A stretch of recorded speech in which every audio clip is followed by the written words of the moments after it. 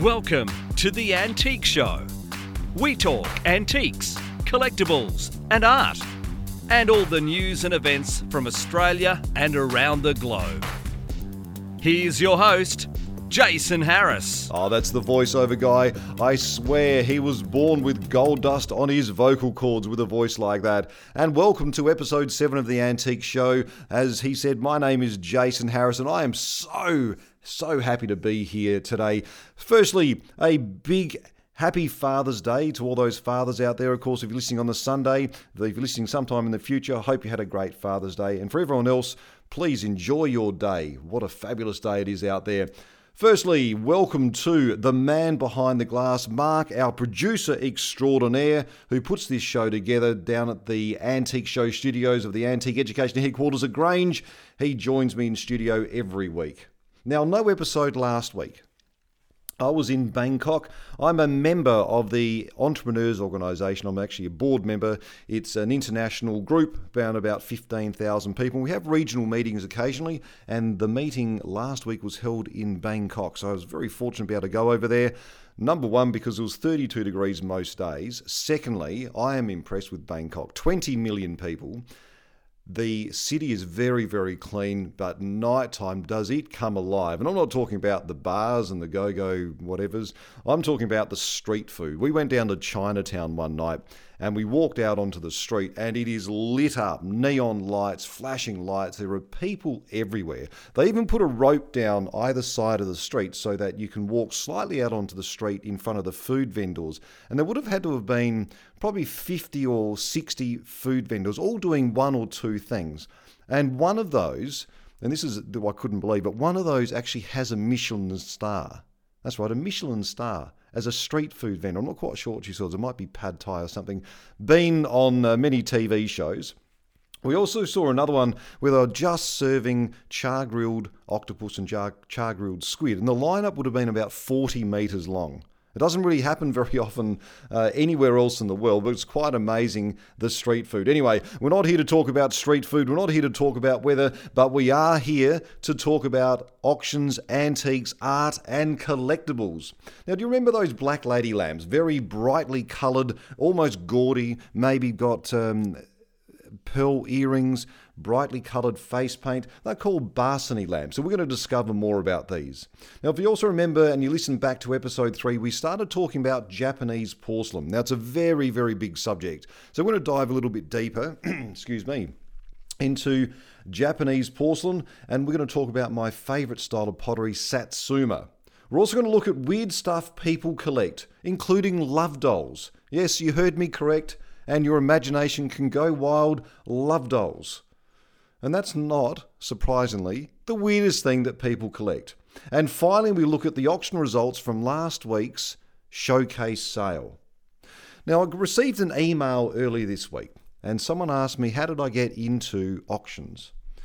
Now, very, very short story. I wasn't necessarily the brightest student, so I left at the end of year 12 not doing that well, which probably didn't surprise my parents.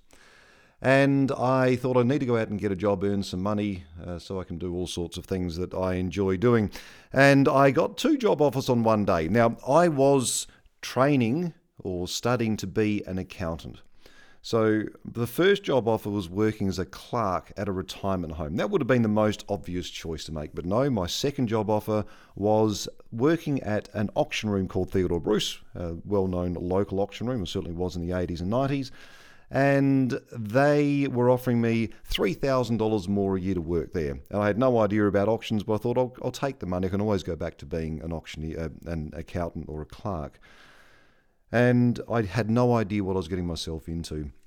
Never been to an auction before. None of my family members have been at an auction or into antiques.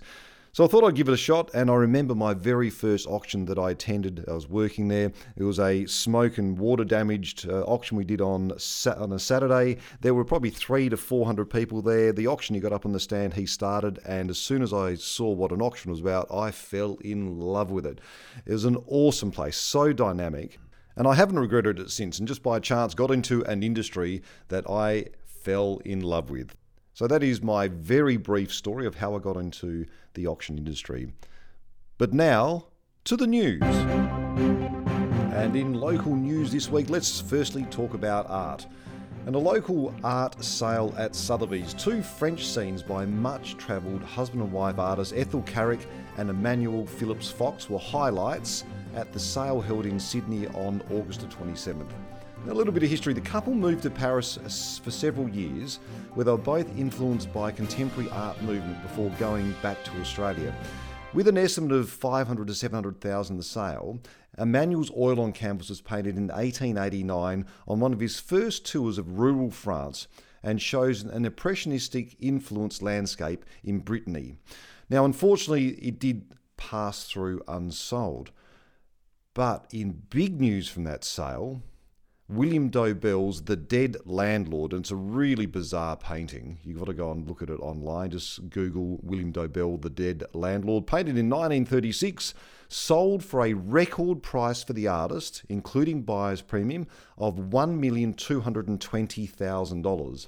And in other results of the $12 million sale, included Arthur Streeton's Cairo that sold for $146,000 and his other work St Mary's selling for $353,000 against a lower estimate of $80,000 to $220,000. Now, you might remember in last episode of Discover we talked about Frederick McCubbin, and just by chance one of his earliest works called The Old Politician came up for sale, and it sold for an eye-watering $585,000 against a very conservative estimate of $80,000 to $120,000. Now, continuing on in art stories, works of Belfast-born artist Paul Henry appear frequently in Irish and UK sales room, but it's far more unusual for paintings by this painter to emerge in Australia. Turf Stacks in Chimera, a signed oil on canvas, is one of 10 pictures from the Strawn family, whose collection is consigned for a fine art auction in September the 3rd. The stark and atmospheric landscape was believed to have been acquired by James Ford Strawn III, who thought it to be a little landscape dad bought on his travels, and it's estimated between 60 and 80,000. So I look forward to seeing how that goes. Now on to international news, and let's open up with books. Books about Captain Cook. An unexceptional, that's exactly what it reads, an unexceptional 1737 English language edition of Horace's Odes, Satires and Epistles, lacking a portrait and 3 text pages, sold for £50,000 in a Bonham sale late June. Now, this was one of the books that William Perry, surgeon's mate and then later surgeon on the Endeavour, took with him on Captain James Cook's first circumnavigation of the globe between 1768 and 1771. And we believe that it sold for the substantial amount because of the front end paper notes, which details the Endeavour's crew and other information about Cook's first voyage to Australia and the Pacific. Now let's talk toys, dinky toys, pre-war to be exact. 2 rare pre-war dinky toys boxed were offered for sale by toy specialist M&N Auctions in Lincolnshire on behalf of the family who owned them since new in the mid-1930s. Prices have undoubtedly softened for some of the early dinky toys, but the holy grail of dinky collecting remains these 1930s number 28 delivery van advertising commercial brand names. Each was considered an exceptional example with very minor fatigue crazing and minimal paint loss, which is for collectors of dinky toys the penultimate of things. They sold for £10,200. That's right, £10,200. Quite an amazing price. Let's talk about bronzes. Now, this story is quite amazing. This is the power of auctions. So a bronze around about 50 centimetres high, which was catalogued as the abduction of the Sabine, possibly 18th century or earlier, and they listed possibly by a certain artist, and it was listed for £300 to £500. However, it sold for £100,000 as 5 phone buyers and online buyers fought it out.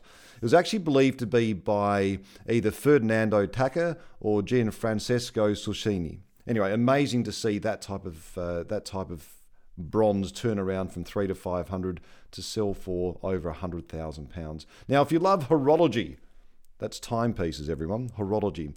Among the most influential figures in the 18th century French clockmaking was the Somerset-born Henry Sully. Now, clocks bearing his name are rare on the open market, but one did surface in Norfolk last month. The Regency gilt bronze Cartel d'Alcove, which is a style of clock, came for sale from a local collector with an estimate of £4,000 to £5,000. Beautiful little matted gilt dial with a subsidiary second and a sunken demi-lune name plaque. Now this, because of the rarity of Sully's works, sold for £17,000. All right, let's go back to books. A quarto volume bearing the manuscript title The Uniform of the Several Regiments of the Foot in His Majesty's Service sold for double the estimate at Christie's last week. Now, it doesn't sound very exciting, but this beautiful finely bound volume contained over 70 illustrations of uniforms, and they were executed in ink and wash. What was amazing, the original one, and that they only believe that 2 of these ever existed. The last one seen at auction was in 1901 and sold for £55. But you think about back in 1901 what £55 was actually worth. Anyway, this one sold for $60,000 on June the 12th. Now finally we go to Risque in Russia. That would be the name of the song, couldn't it? Risque in Russia. Although catalogued as continental, a mid-19th century porcelain figure of a seated semi-nude ballet dancer. What were they thinking? With impress marks for the factory established by the English entrepreneur Francis Gardner near Moscow in 1766. Now, Gardner's best known for his series of idolised old Russian characters, typically peasants, vendors, tradespeople and the like, who lived in the empire. However, this 22-centimetre figure was on a Rococo base, and it was from a series of more unusual and more risque subjects made between 1840s and 1850s. It was listed at 80 to 150 euros. This is in Kilkenny Island, and eventually sold after attracting interest from Russian and UK buyers for 3,200 euros. There we are, Risque in Russia, and that is the news. Word of the week.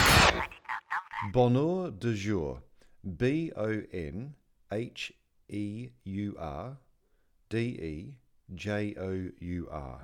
Now in French it actually means daytime delight, but in the terms of antiques, it is a small lady's writing desk. Now it's fitted with a superstructure along the back of the desk surface, and it sits on slender legs joined by a decorative stretcher that acts as a shelf. This is very, very popular in the 18th century. Bonheur de jour. I invite you to visit Learn Antiques, where you can read, watch, learn and grow. www.learnantiques.com.au. There's articles, news, video and podcasts, and it's all for free at Learn Antiques. www.learnantiques.com.au.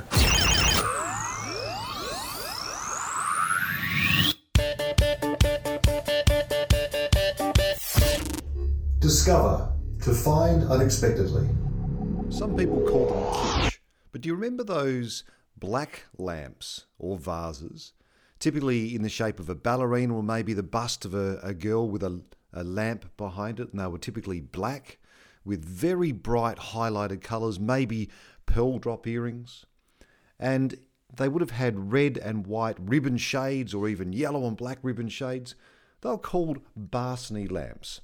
And I really want to talk about Barsony lamps because it's something that has been selling very, very well lately, and yet very few people know the history of the Barsony lamps. So let's go deep into Barsony.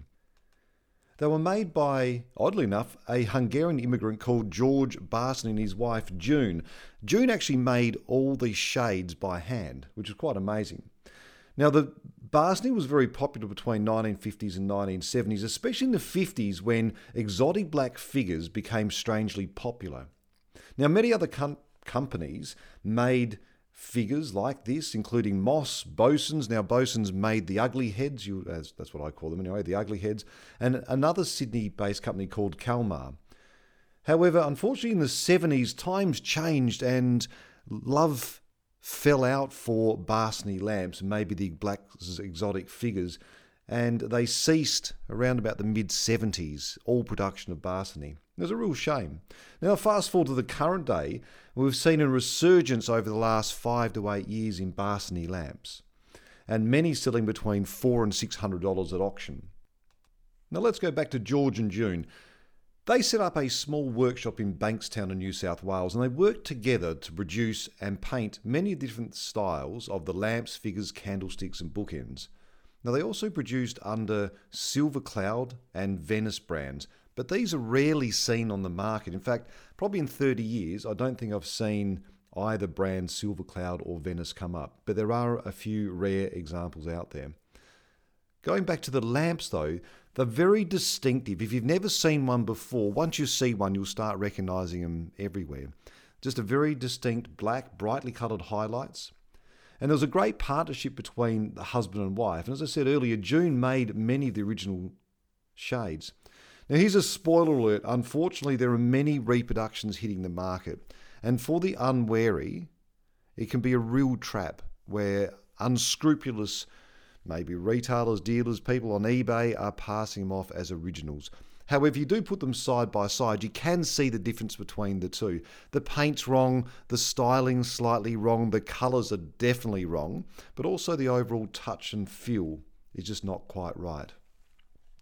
There is a simple marking system that they used, and on the base you'll find a combination typically of a title, then there'll be a series of letters and a number. So for example, they use H for head, and L for lamp, VL for a vase lamp, and FL for a figural lamp. Absolute genius. Then it was followed by a letter, and that was to indicate what mould number it was. So for example, FL39 is a figural lamp number 39, and that is for the sitting black lady. As I said, once you see a reproduction and original side by side, the difference is like night and day. The moulding is very different and the overall feel is not right. Now, we talk about feel quite often within the antique show. It's something that it only comes with experience, and that's why I always suggest go out to as many antique shops, to as many auctions as you can, and touch and feel, as long as the dealer in the auction room's happy, touch and feel as much as you can. By that, you'll actually then start to understand what I mean by about the feel. It's something that is very instinctive. Now, you also might find Barsony lamps with original red stickers, or even marked that they were made in England, but they never were. They're always made in a small factory in Bankstown. Now, the Barsonys have left unwittingly an enduring collectible which I feel will continue to be highly prized in decades to come. Now, if you're still not sure what I'm talking about, ask Mr. Google. It's Barsony, Barsony. So hats off to George and June Barsony for their part in moulding the retro collectible market. Ready, go! Okay, it's wacko time. And weird stuff people collect. Now, I mean that nicely. I don't mean they're wackos. I just mean collectors are a special type of people. They are. For someone to dedicate, a greater part of their life, both in time and financially, to collecting one type of thing, you have to be a special type of person. You have to be highly invested in it. I don't mean financially invested, but you have to be highly invested. Obviously, if you're with a partner, they have to be extremely understanding. So we're going to look at, following on from last week's episode, the list of things that people collect. And it constantly surprises me what people actually collect. Dresses. The world's biggest dress collection apparently belongs to Paul Brockman, a German-born contractor from California, and his collection is over 55,000 dresses that he's bought for his wife Margot. 55,000 dresses. Apparently, David Morgan owns the largest collection of traffic cones with 137 unique items. And nails, not fingernails, not toenails, but metal nails. A 78-year-old Richard Jones shows off his collection of 3,000 nails, which he gathered from different countries over the last 50 years. There's the type of dedication a collector can show. Winnie the Pooh. Deb Hoffman's Winnie the Pooh and his friends collection consists just over 10,000 items of Winnie the Pooh. And Barbie doll. Bettina Dorfman owns Barbie dolls, reportedly worth around about $150,000, but she has 6,025 Barbies. Now, we do know from experience that some of the early Barbies are worth some really considerable money. And Adrian taught me a trick from Scammels that you actually need to take the head off and look at the neck, and there's a number apparently on the neck or underneath the back of the head that shows you whether something is rare or not. Water bottle labels, and this one I didn't believe when I first read it, but apparently an Italian Lorenzo Pessini owns 8,650 different water bottle labels from 185 countries and 1,683 springs. I didn't even know that was a collectible. Apparently it is. Now this one's quite surprising. Scratch cards, you know, the lottery cards? You scratch off the surface to reveal a win or not. Victoria Taylor has potentially, or is potentially, sitting on a gold mine. Now this is unusual because he has a very large collection of scratch cards, and bizarrely enough, when he started in 1995, Victor has not scratched a single one of those. So could be sitting on $1 million there, Victor. Scratch away, I say some. Autographs. This one's quite unusual. Autographs aren't an unusual collectible, all right? People, and I remember as a kid going down to the cricket and getting, Dennis Lilly and David Hooks' autographs when I'm watching the cricket. But apparently Paul Schmelzer collects autographs from famous people, artists, politicians, writers and movie stars. But not their autographs. Rather, he asks them to sign and write his own name. So you get that? So he actually gets a star to sign his own name. So the star will sign Paul Schmelzer. Anyway, apparently he's got over 70 autographs, including one by Dan Castaneda, who is the voice behind Homer Simpson. And finally, this was in the opening, and it's not a joke, a wacky couple, Bob and Liz Gibbons, collect love dolls. They've got 240 of them. Could you imagine dinner party at their place? Now, according to the couple, they like to dress the dolls up and even take them on shopping trips. Love dolls, 240 of them.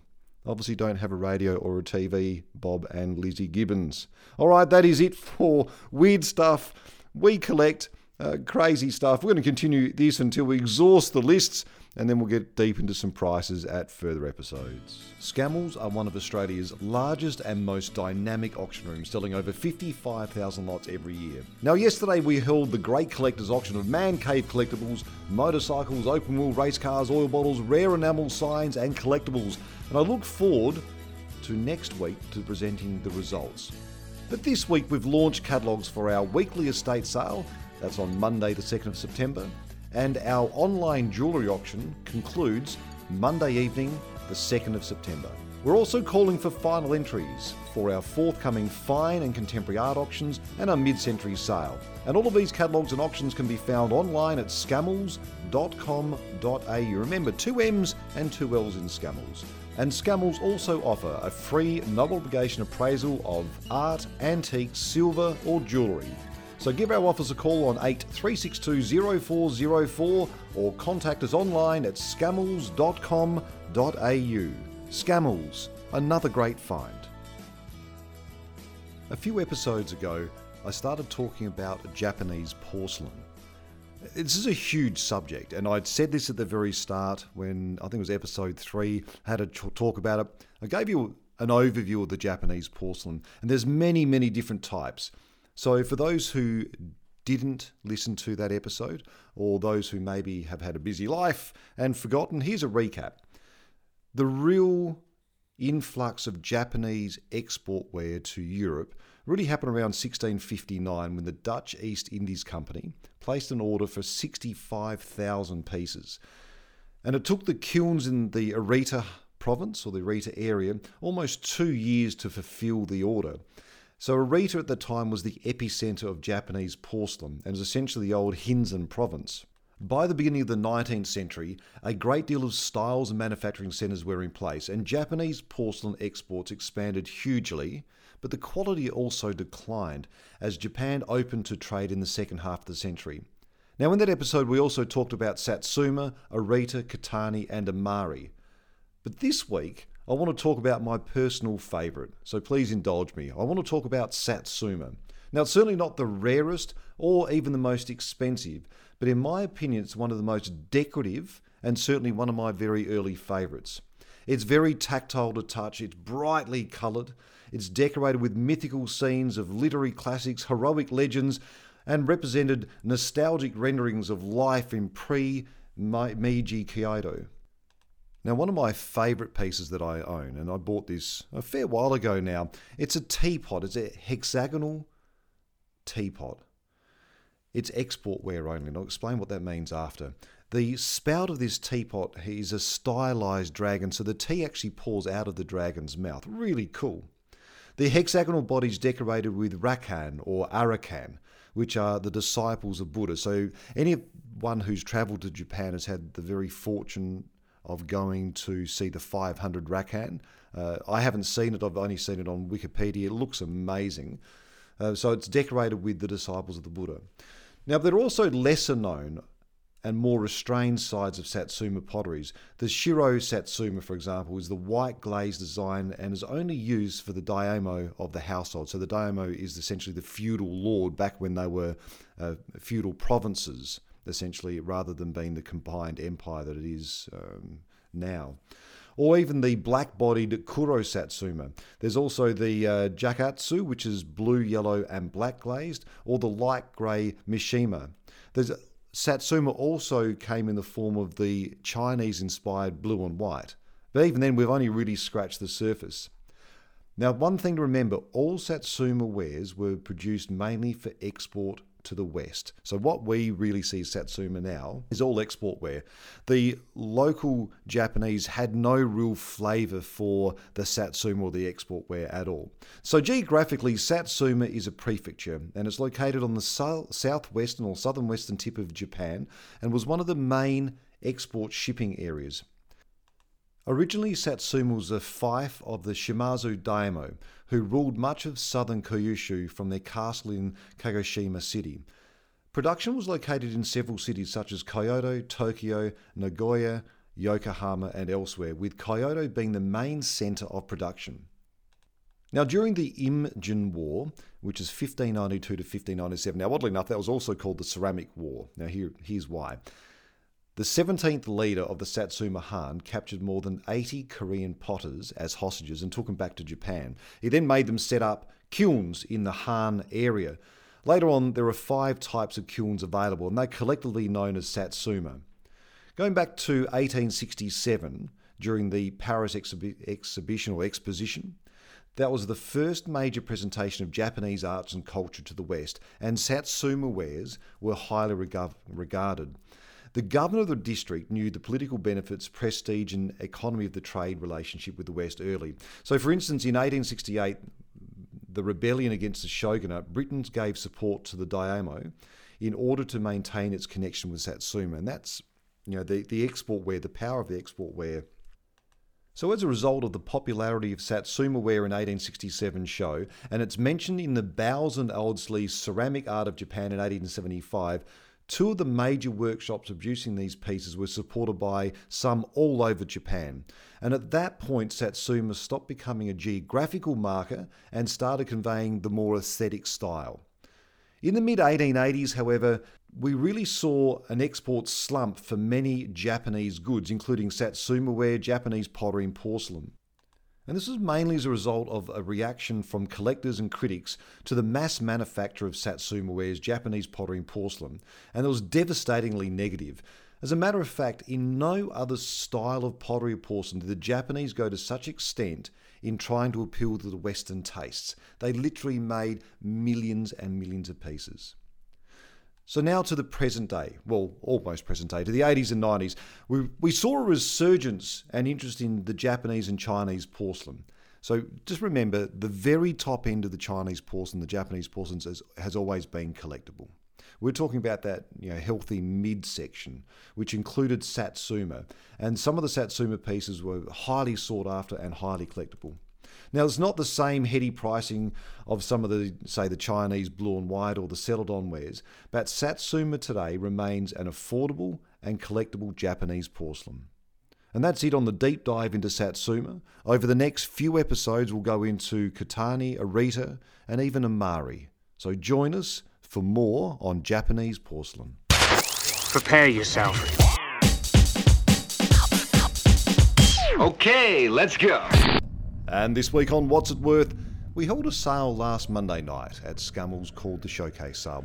It used to be the Antique Sale, but as antiques were out of favour, we renamed it the Showcase Sale. But I'm now thinking after the results, and the fabulous results I'm talking about, we might actually rename it the Antique Sale. Why is this? Let's go through some highlights of the 204 lot auction. Lot number 30 was an oak desk. Now what's beautiful about this, it's 19th century, 3 drawers to the front, beautiful drop handles, leather top, H-shaped stretcher base. That sold for $1,700. There was a Danish bookcase, and this is a set of 3 bookcases, beautifully matched. Early 20th century, but what was really nice is the top of them have a carved frieze or panel. 2 doors either side of the main lot. 3 bookcases into all matching, beautiful piece, $1,900. Lot number 35 was a pair of bronze spelter figural lamps. Absolutely lovely, Belle Epoque, classical style. Now they're converted from gas to electricity, so that shows their age. Etched shades, they stood 72.5 centimetres high, sold for $1,600. And a Welsh dresser. This is amazing. It's been such a long time since we've not only offered a Welsh dresser, but also a Welsh dresser has got good money at auction. Sold for $2,200, circa 1800, so quite an early to mid Georgian piece, oak and mahogany. That's the part that makes it quite interesting. It's got a central set of drawers flanked left and right by a door and drawer combination. It stands 207 centimetres high. Really nice secret locking mechanism to the bottom right hand door. And as I said, sold for $2,200. Go the resurgence of Georgian and Victorian furniture. And moving on to another example, this is a Georgian console table, lot number 43, and that sold for $1,000. Love little bow fronter on this one. Nice little Sheraton style handles, 3 drawers to the front on lovely tapering legs. That sold for $1,000. Moving into some Australian cedar. Lovely piece, this one. It's in the Grecian or modern style. It's a writing desk. But what's really nice about this, it's got a mechanical fall front with a locking style. Very similar one is held by the Art Gallery of South Australia. And that was under bequest of Alice Scott in 1985. This desk sold for $2,100. Into some silver. And this is a set of 4 pieces. So a coffee pot, a teapot, a sugar bowl, and a milk jug by Rebecca Eames and Edward Barnard of London. 1823, 1824, beautiful scallop design. Weighs 2.5 kilos, mind you. Sold for $2,000. And a silver gilt candlesticks, a set of 4. And that's what's quite rare, to actually get a set of 4 of these. These are made by Thomas Hannam and John Crouch of London, 1765. They're George III, 26.5 centimetres high, for the 4, $5,000. And finally, probably one of my picks of the sale, this is called a Shibayama trinket box. It is absolutely beautiful. Early, circa 1900, which is Japanese Meiji period. It's rectangular with mother of pearl and abalone flower encrusted design on a dark stained rosewood interior. Absolutely stunning piece. Look it up, Shibayama, spelled Shibayama. That's sold for $2,000. And it was a fantastic sale. As I said, a resurgence in Victorian and Georgian antiques, sterling silver, and some artworks there. 204 lot auction, 90% clearance, which is amazing. We normally get in the past around about 60 to 65%, 90% clearance. Now, if you're interested in any of the other results from any of our sales, they can be found online at scummels.com.au. Go to the catalogue link and then search for past auctions. And that concludes another episode of The Antique Show. But before we go, big thank you to our man behind the glass, Mark. He does so much work to help produce this show. But before we go, firstly, thank you for joining us on The Antique Show. We pipped the 300 mark for episode 6. Let's get some higher results this week. If you know of anyone who you think would like to listen to The Antique Show, it's Australia's only podcast about antiques, art, auctions and collectibles. Forward it on to them, give them a nudge, give them a wink, tell them to look up The Antique Show online. It's on Apple Podcasts, it's on Spotify, I believe. It also can be found on Podbean. Links on Learn Antiques, links on Scammell Auctions as well. Also sign up for the newsletter. But before we go, something that I have realised and reflected on as part of doing this podcast is I suffer from insecurities, and I'm no different from lots of other people. You know, I liken it to, you see this cool calm on the outside, but inside there's a turmoil that goes on. The podcast for me has helped me grow by stretching me, making me a little bit more vulnerable. If you think about what we do when we put something out, we're really at the judgment of others. I'm not saying I'm anything special by any means, but it's a way that I have learnt to tackle some of my own insecurities. And I liken it to being a balloon. And the only way we can grow is if we put in small breaths to the balloon, or if we move forward and face those things that we feel insecure about. If you don't like public speaking, start off small. Just do a couple of people stand up at the next birthday party and make a speech. It has to be 2 minutes. You'll be quite surprised. Not actually that many people judge you. It's the judgment that we put upon ourselves that can be quite crippling. So make those small steps. Be the balloon. Be the big balloon in a year's time. All the small steps, all the small breaths, and you'll be amazed about where you get. Anyway, keep on collecting. Go out to all the auctions you can. Go out to all the antique stores. Support the industry. Best of all, love what you do. And I appreciate you listening. And we'll see you next week. Thank you.